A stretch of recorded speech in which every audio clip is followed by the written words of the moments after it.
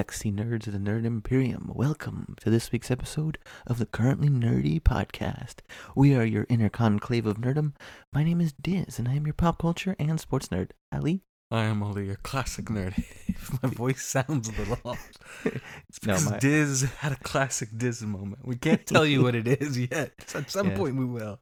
Yeah, But he had a Diz moment, and I've been in tears for 5 minutes now. yeah. And then I try to do my sexy radio host voice to try To cover up for it. Oh my god. Oh my God. You have no idea how much I suffer recording with this man. Look, man. The stuff he says. This is you only hear 5% of it. Dude, okay. So, along those lines, I texted somebody and I was like, well, I guess you have to give them bottle milk or formula milk because breast milk isn't vegan. No, you didn't. I swear to God, I did. Actually, in fairness, I actually see where. I shouldn't say this, but I actually see where your mind is going. I know what you mean, but it's just. Diz. What did they say? They're like, I'm not touching this one. It's in. I think it counts if it's from you. I'm dying. Man. I'm telling you, man, sometimes like there's a line and I just don't see it because I'm too far past it. You're a habitual line crosser. I'm too far past the line to see it. Okay, so like, you know how there's like that age where you're edgy, right? And you're like a habitual line crosser. You say stuff because you know you're being edgy. That's not Diz. No. He's not being edgy. Yeah. He's just completely clueless that there's a line. He says something, and then someone's got to work. They got to be air traffic controller and point at the line and be like, "Diz, you've crossed. Come back to the rest of us." The reality is that you're not being edgy. You're not trying to be that person who's offensive or who that you do. That's not you at all. You're perfectly sensible person. You just have none of that mental sign or sense that says, hey, this is a line. Do not cross it. Like asking a vegan if breast milk is vegan. That's a line. You don't cross that. You don't. Even if you're curious, I see where your mind is going. You don't just ask that question of a vegan. I wasn't really curious. I just thought it was funny. We're vegans. And now all two vegans that have been listening to us officially have tuned us out. We're meatists. No. As if we needed to be hated by the vegan community even more. Yeah, I mean, shit, dude. So besides habitual line steaks. crossing, are you surviving down there in Southern California?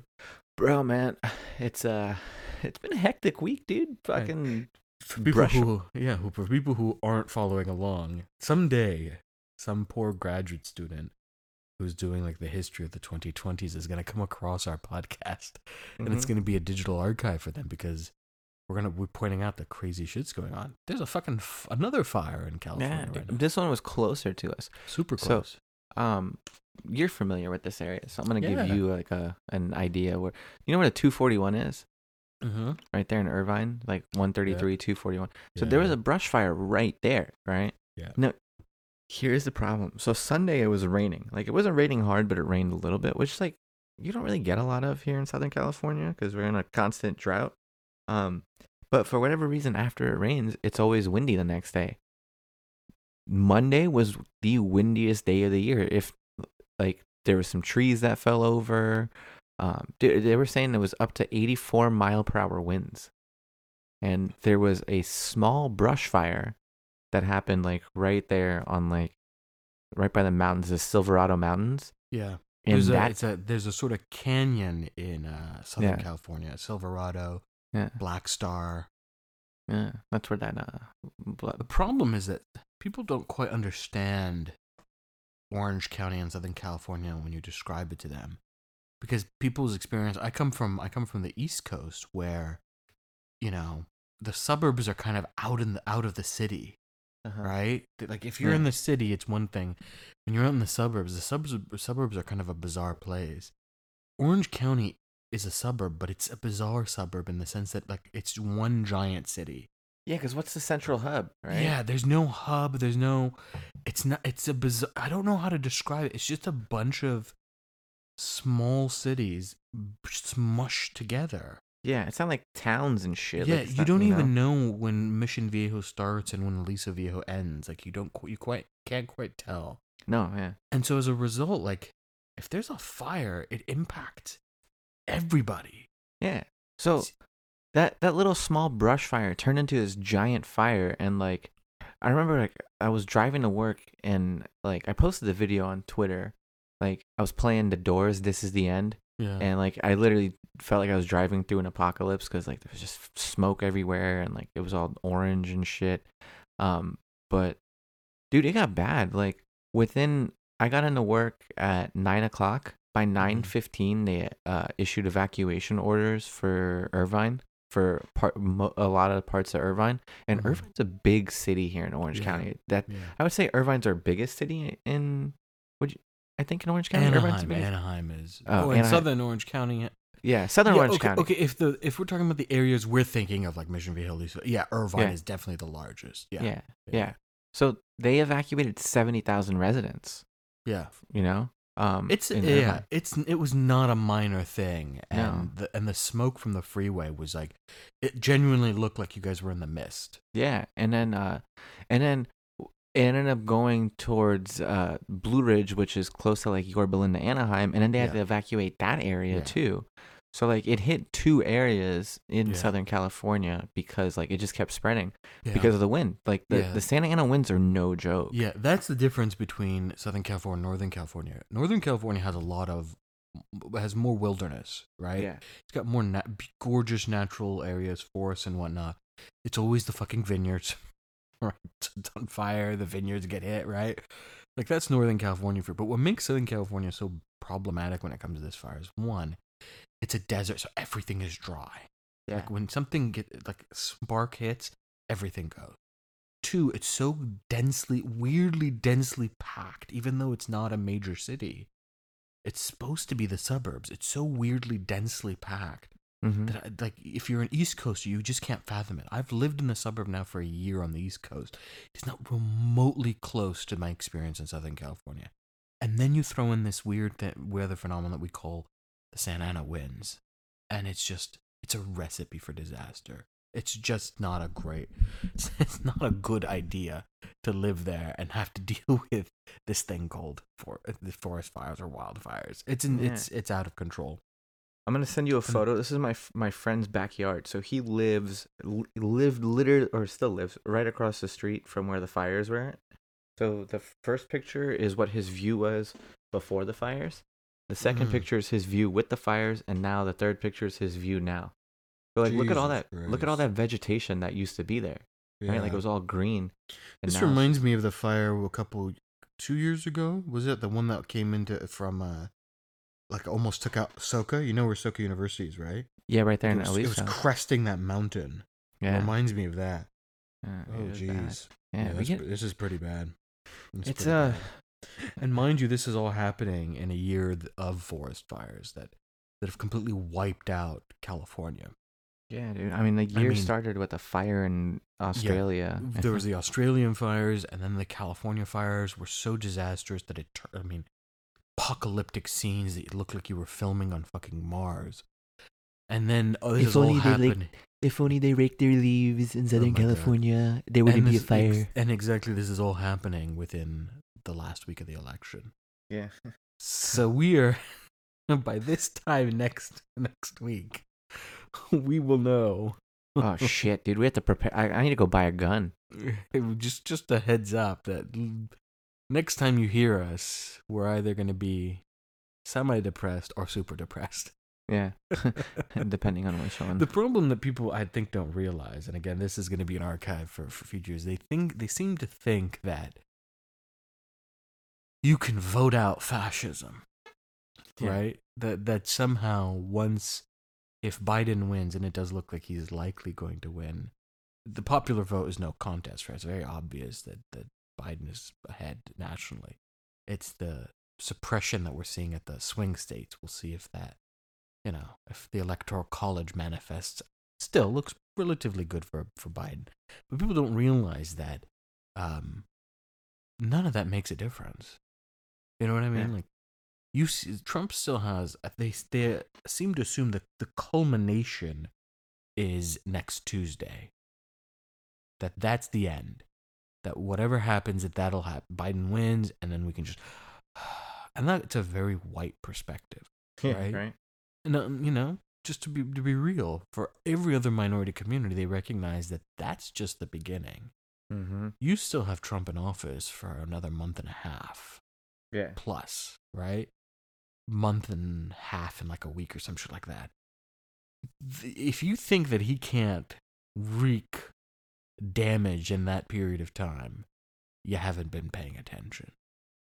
If you don't think that he's going to kick and scream on his way out, you haven't been paying attention.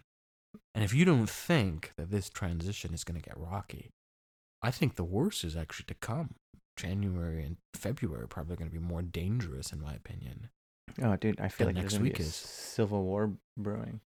Well, there's a really interesting sociological study that was done just recently, and we'll share it, that looks at a particular social marker and has accurately pinpointed it as the precursor to civil war, and it's economic disparity.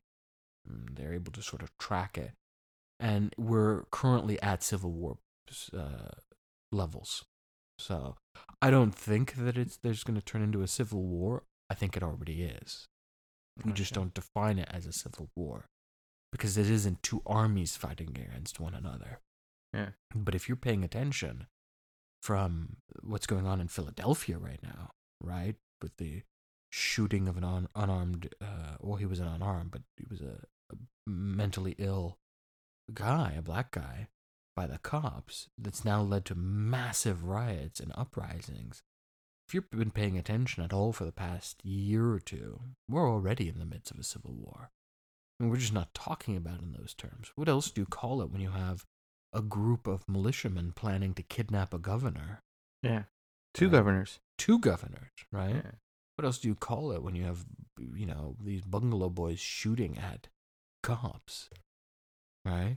And you have cops shooting on unarmed citizens, right? I swear. I'm watching the video that's coming out of Philadelphia. It's a police Bad, dude. riot. The Yeah. police are just literally just a sanctioned gang attacking cars and what do you call that? Of course, I mean, so I think whatever happens on Tuesday, we're still going to be tense. We're just going to be either there. At this point, we're just looking at the spectrum of tension. Either we're going to be really, really tense, or we're going to be like, at least the voting's done, but we're still tense. Yeah, it's true. I don't know, man. It's gonna be a shit show. It is going to be a shit show. I started a shit show on Twitter recently. So, I know you don't pay attention to the barbaric sport of mixed martial arts. No. But this Saturday, a fighter by the name of Khabib Nurmagomedov fought. That's right. He just won his like he's undefeated, right, or something. Yeah. He won his 29th fight on Saturday against a guy named Justin Gaethje. And he retired because like his dad died from corona, and his dad was like his coach and like his mentor.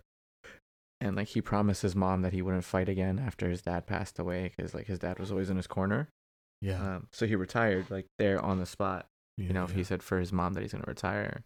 But the day before, I started the shitstorm.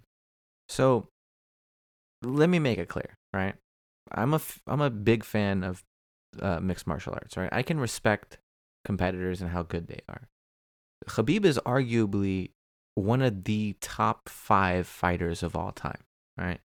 The guy has maybe in 29 fights has lost maybe 2 or 3 rounds total, right? Yeah. Not fights, 2 or 3 rounds, right?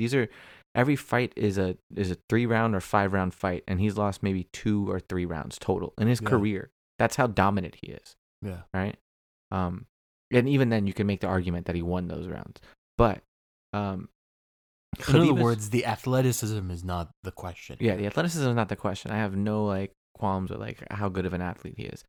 But Khabib has a checkered past when it comes to his affiliations, Yeah. right? So for a lot of like Muslim fans, Khabib is like this guy who's like unapologetically Muslim, you know, like before he fights, he's always praising God. After he fights, Right. like the first thing he says is Alhamdulillah, like he couldn't do it without God. Like, Yeah. you know, like he's a very devout Muslim. Yeah. But being from that region, right? In what is it? They call it the Balkans. Is that what it is? The Balkans, yeah. The Balkans, yeah, like Dagestan, Chechnya, Serbia, that area. So Dagestan's really close to Chechnya.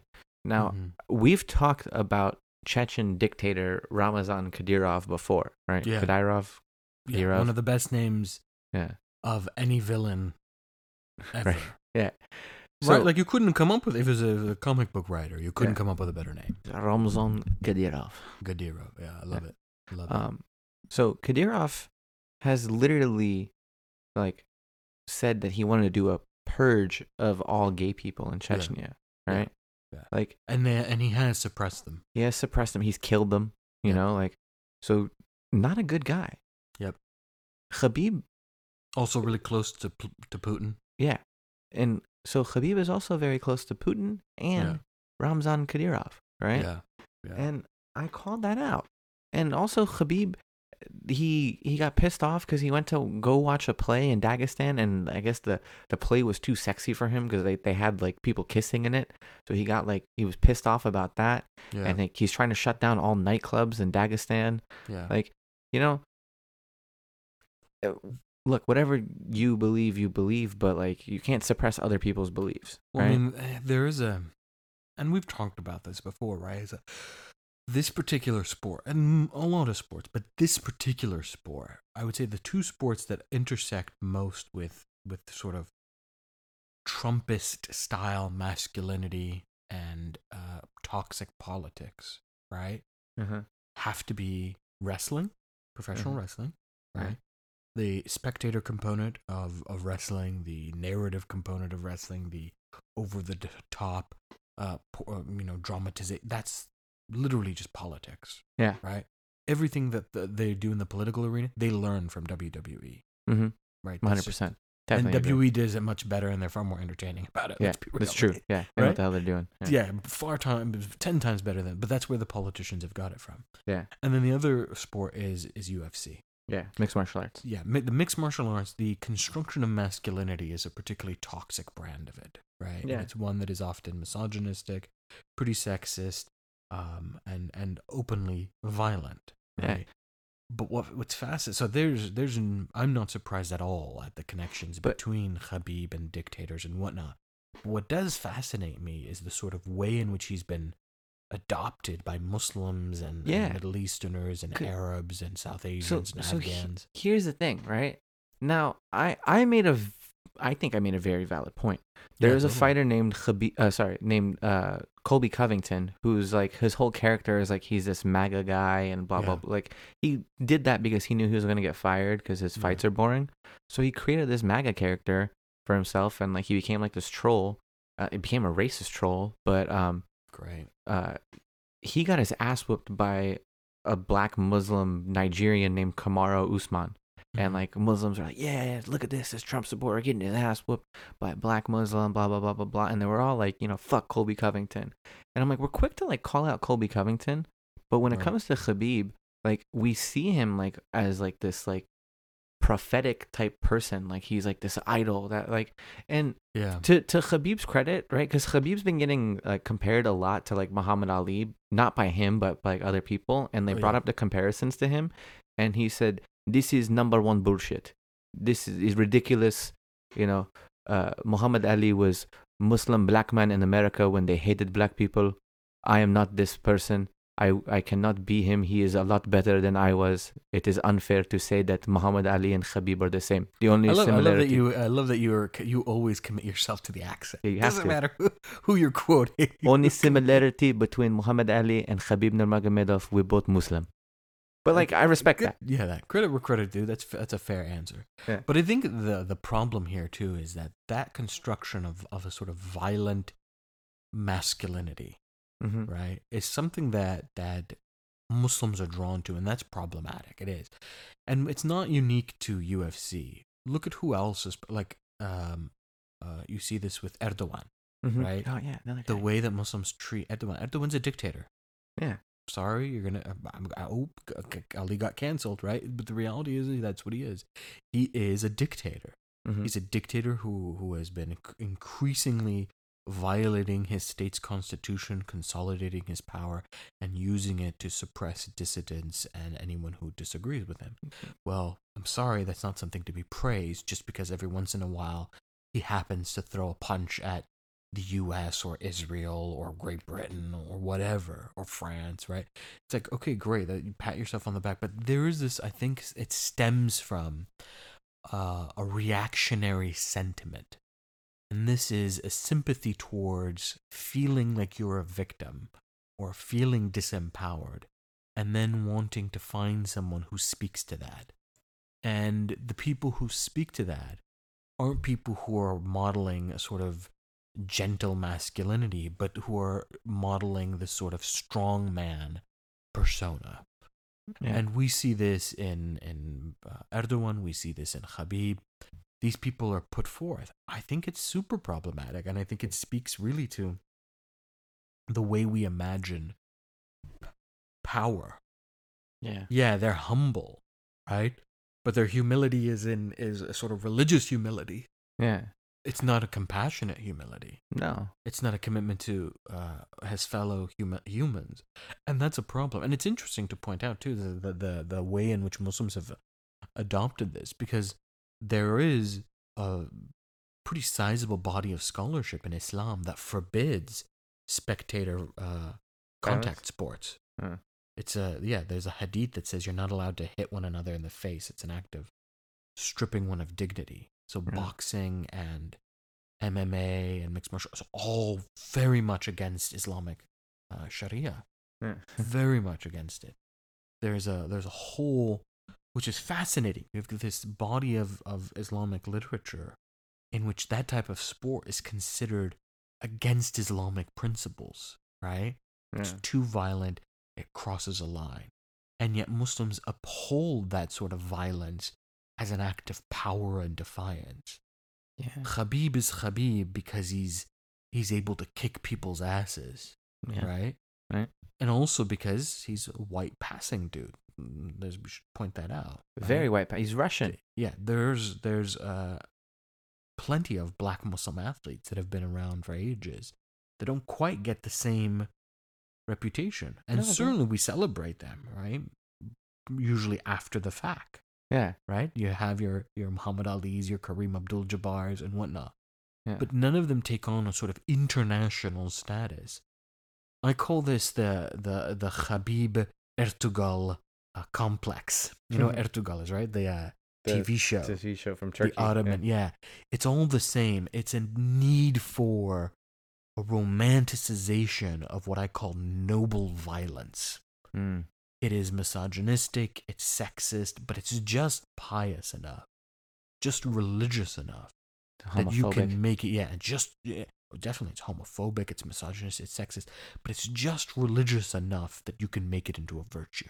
Right? Yeah. It's I don't know, man. I got called so many like anti-gay like cuss words and stuff from the Twitter reverse, and then like I didn't see this thing. Oh yeah, dude, fucking Pakistan.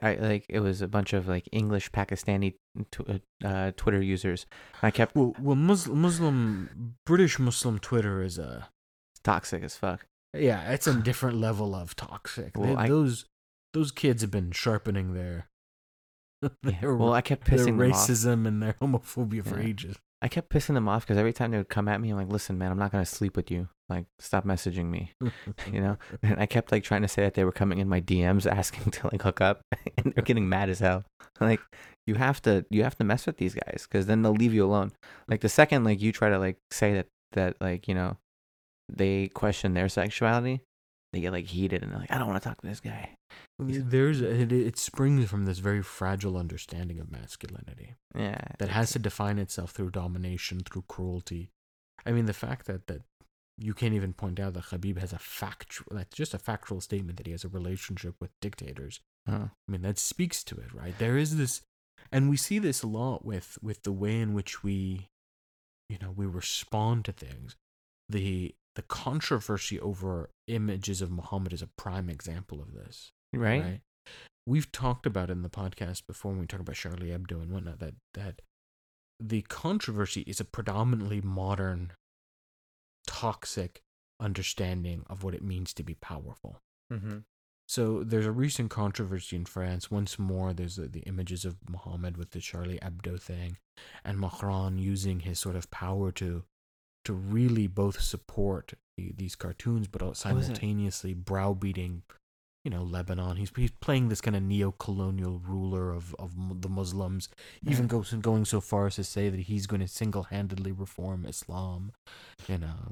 He's playing this card, which is a useful card to help with his domestic failures. Right? He's a deeply unpopular political leader who's barely holding on, who has a series of serious domestic issues. That we joked about how the French loved. They love to protest. They love to riot, right, at the drop of a hat. Yeah. And he's dealing with that, and the way he's dealing with it is by using Islam as a scapegoat here, talking about penalizing the Muslim community and whatnot. But and there's fairness to call out Macron's bullshit and his sort of neo-colonial language. But it is fascinating that the Charlie Hebdo thing, and again, we've been critical of Charlie Hebdo, who's not really. It's not really a First Amendment thing. It's not even a satire thing. These are people in positions of power targeting a vulnerable immigrant community in France who are feeling alienated, right? Predominantly black Muslims. But what's fascinating is the response to the images of Muhammad. This idea that if you depict Muhammad, it results in Muslims feeling violently angry. Yeah. That is a modern phenomenon because Muslims have been dealing with images of Muhammad, including they themselves making images of Muhammad for 1,000 years. Right. The idea that you can't draw Muhammad is a relatively new injunction. While Islam has always had an anti-idol component, there's never been any injunction that said you can't draw Muhammad. Yeah. At all. In fact, we have plenty of evidence that Muslims themselves engaged in it. Yeah. And we know that Muslims dealt with criticisms from Europe.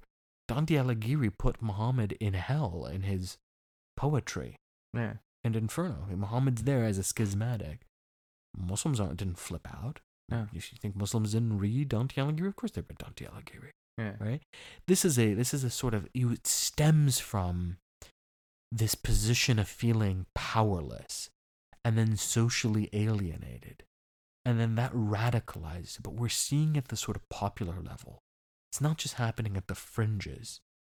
Muslims have taken on a sort of collective sense of powerlessness, which fascinates me because you have responses to France, while at the same time you got fucking China.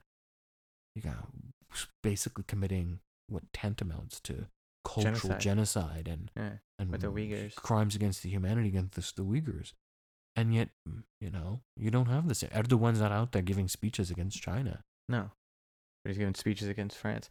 Wasn't it like there was it was a French teacher who got beheaded by a Chechnyan kid, right? Yeah, there was a French teacher that got beheaded. Now there's a massive boycott that's going on. I mean, by the way, look at this and you go, Jesus Christ. Tying it back to Ramzan Kadyrov, he actually supported the kid who did the beheading, by the way. Oh, of course he did, right? Yeah. See how these things are all linked together, right? Yeah. These aren't just separate from one another. They're all linked together, and it's all tied into this very toxic understanding of what it means to be powerful. I mean, seriously, the idea that your Muslimness is defined by your willingness to commit violence against people.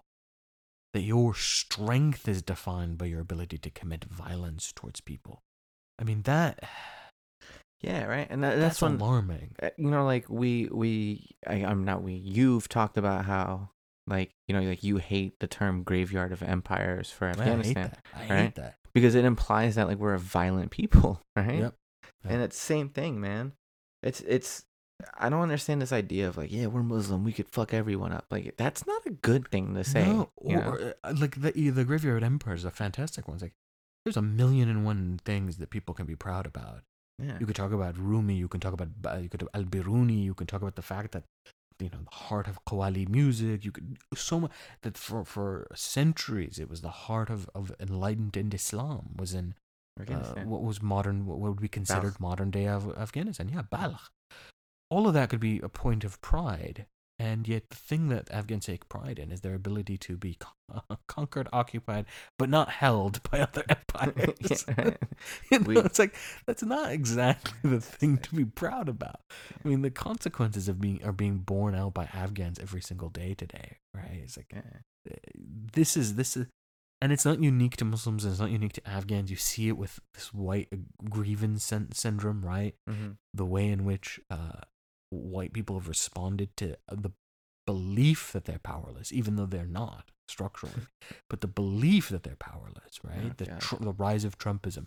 These things are intimately tied to one another. So I think your comparison isn't a far-fetched one. I think people need to ask themselves, if we praise the Khabibs of the world, if we praise the Ertugals of the world, if we fall into this romanticized notion of violence, mm-hmm. right? Romanticized violence. And then are we that different? No. From Trumpers? We're really not. That too. And then we also actually don't mind racism too much, to be honest with you. No. Right? Because, hey, white people being racist, bad. Ooh, Karen said the N-word, or Karen called, someone a towel head. Bad. Yeah, we know that's bad. But when you have fucking neoliberal Zionist Sacha Baron Cohen parading around as some fake Middle Eastern person from Kazakhstan, which is a Central Asian country, it's considered hilarious, and we love it, right? Brown people love Borat. Don't get me wrong. I used to fucking love Borat too as a kid. I thought that shit was hilarious. I didn't know any better, right? Like, I was when they had the whole Ali G show on HBO. Like, I literally got HBO for our house when I was a teenager because I wanted to watch the Ali G show and I wanted to watch Borat. And like, I would download old UK episodes of the Ali G show so I could watch like old Borat stuff. Look, there's no denying that there are some elements of Ali G that were funny back in the day, right? Yeah. They can certainly be. I think the interviews have always been kind of. Ali G's interviews have been hilarious because he's been able to get the people. Like, how do you not figure it out by this point in time? Yeah. The problem, however, with Ali G is, and I've never been offended by Ali G, Borat, or what was the other one? Bruno. I've never been offended by any of it, right? But I've never also found it as funny as other people. I remember watching the first Borat movie, and I walked away feeling a little queasy, right? It's just one of those, like, I'm not sure how I feel about this moment.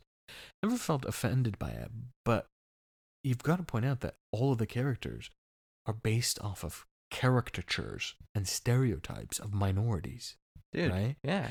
You can do satire without making vulnerable people the butt of the joke. And you go, okay, well, he's pointing out the stupidity of Americans or the fact that Rudy Giuliani was about to hook up with a 15-year-old or whatever. Yeah. You could talk about all that, but you can do that without simultaneously falling into racist stereotypes. Ali G's character is based off of black stereotypes. British black stereotypes. The language that he uses, the vernacular that he uses, the mannerisms that he uses are very deliberately affecting, a racial stereotype. Bruno is affecting a sexual identity stereotype, right? Yeah. And Borat is affecting an immigrant stereotype. And that is the reality of it, is that, sure, he skewers Trumpists and he skewers powerful people, but he does it by making Borat the butt of the joke as well. Right? Right? There's assumption is given that Borat is anti-Semitic, is engaged in human trafficking, casual sexual violence, pedophilia. Right? All of that is just kind of taken for granted. You go, oh, well, he's pointing out that people assume that about Borat are racist. Yes, but You created the character. Yeah. And it's like, dude, how many times have like people use that Borat voice to now like make fun of Middle Eastern people?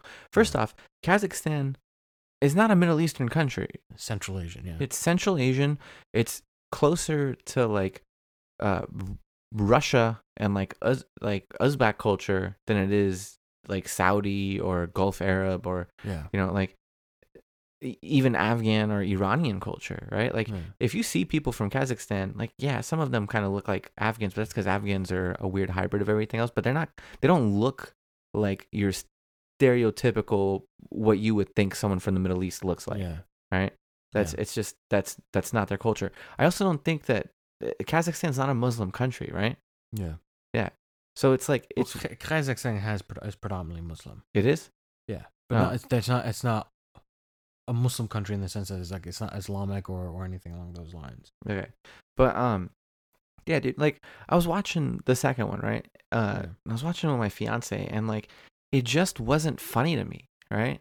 Like I realize now that I've gotten older, like the stuff that I was laughing at I was laughing at like the white people that were like doing stupid things, right? Like the Americans that were being dumb, I thought was funny, but Borat himself, I was just like, this isn't funny. Like it just.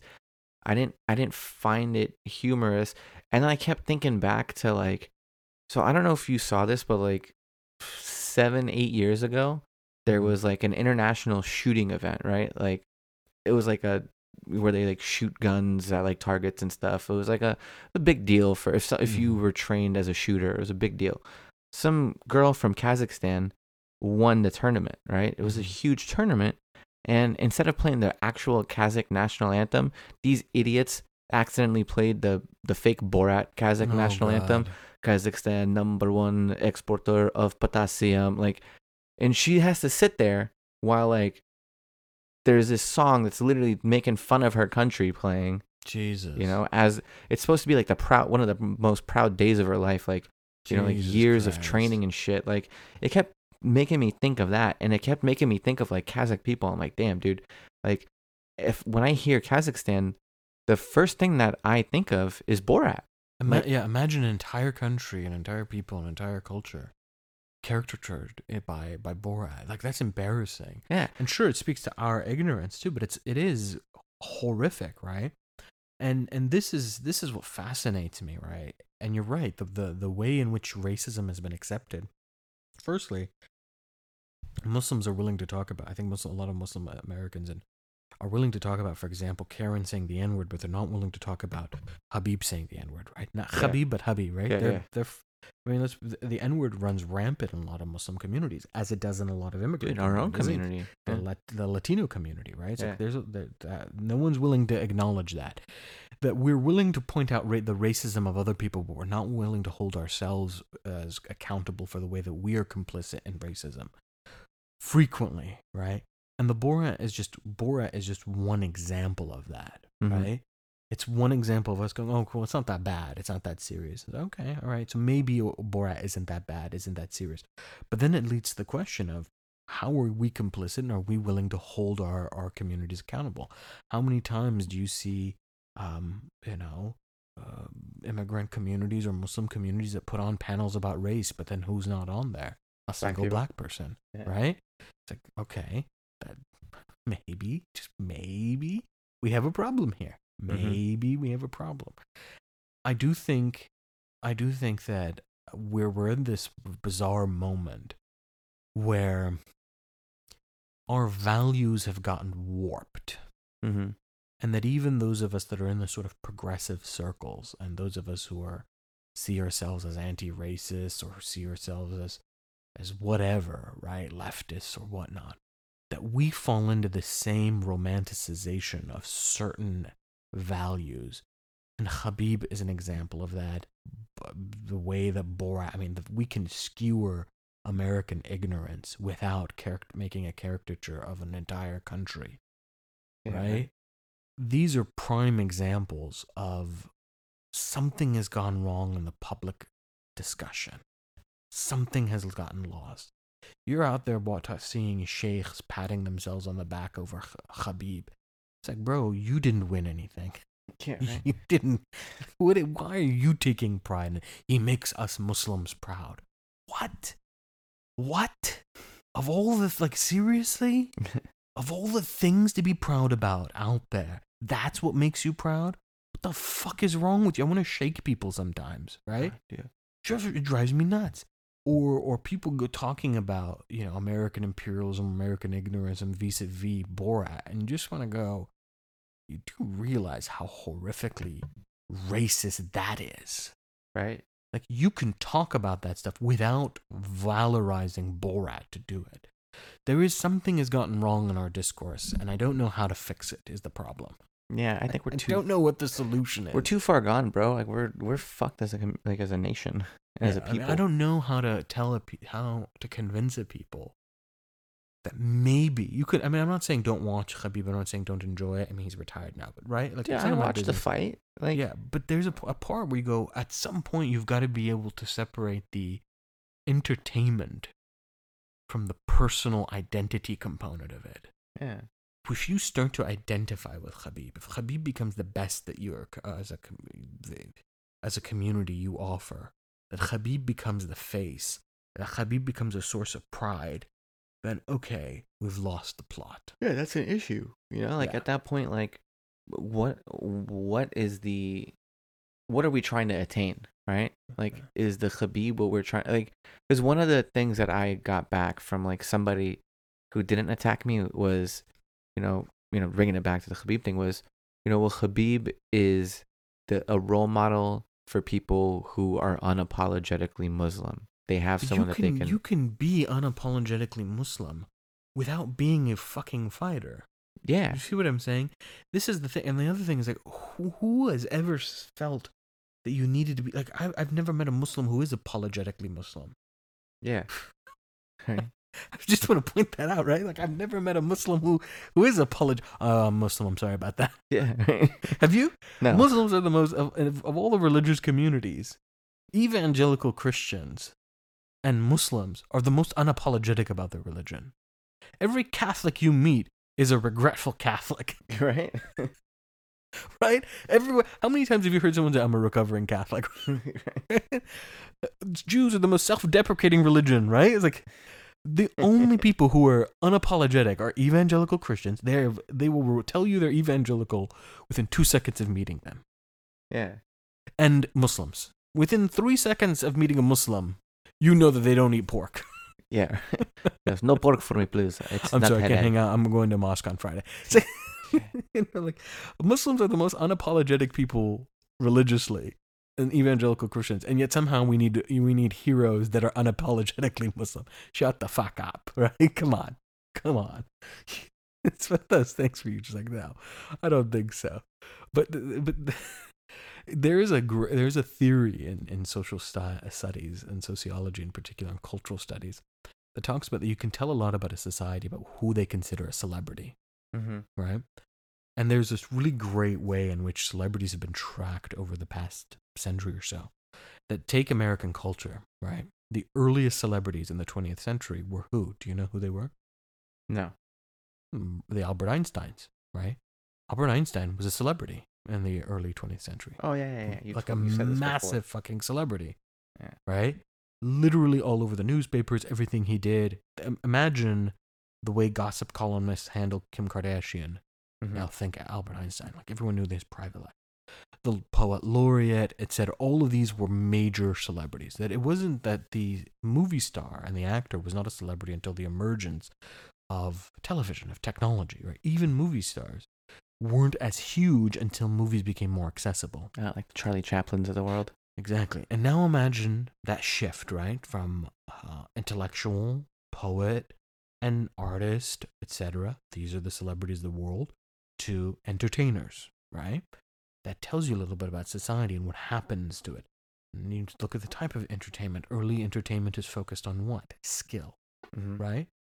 Really good acting skill, really good singing talent, etc. Now, go to the 2000s, early 2000s. Now you're looking at a completely different type of celebrity, right? These are the rise of what we call mediocre celebrities, or celebrities that don't fundamentally have any real skills, but who are still celebrities, who are celebrities for the sake of being celebrities, the Paris Hiltons of the world, the Kim Kardashians of the world, etc., right? Yeah. People just born into rich families who look People good. born into rich families, the My Sweet 16 or the lifestyles of the rich and famous, right? Suddenly you're looking, that tells you something about society, because what society considers celebrity is the thing that it values most. Money, money, money. And it's the money, thing it money. aspires to most. Mm-hmm. A society that moves from the Albert Einsteins of the world to the Kim Kardashians is a society that no longer values intelligence, Yeah. no longer values skills, but values superficiality, aspires to wealth. Yep. And that's telling something, right? Now that's a very superficial analysis. Capitalism But- is a disease. But yeah, it is. But it is a really good way of understanding. Now think of the same thing with Khabib. If our celebrities in the global Muslim community are people like Khabib, Mm-hmm. I have a hard time figuring out which writer in the contemporary Muslim world has the same status as Khabib. No, not the Mehdi no. Hassans or the Khalid Beydoun's. Well, let's be real. You have a couple academics, maybe, but any real academics that are vaunted as celebrities in the same way Khabib is? No, none. Any writers, novelists? No, not at all. No. Poets? Nope. Nope. I mean, this tells us something, Wow. right? And again, none of this is saying Khabib is not talented. Without a doubt, he's talented. 100%. right? Yeah. The athleticism is not in doubt here. But if you have 1.7 billion Muslims, Mm-hmm. and of the 1.7 billion Muslims, they are largely valorizing the Khabibs of the world, we might be in trouble.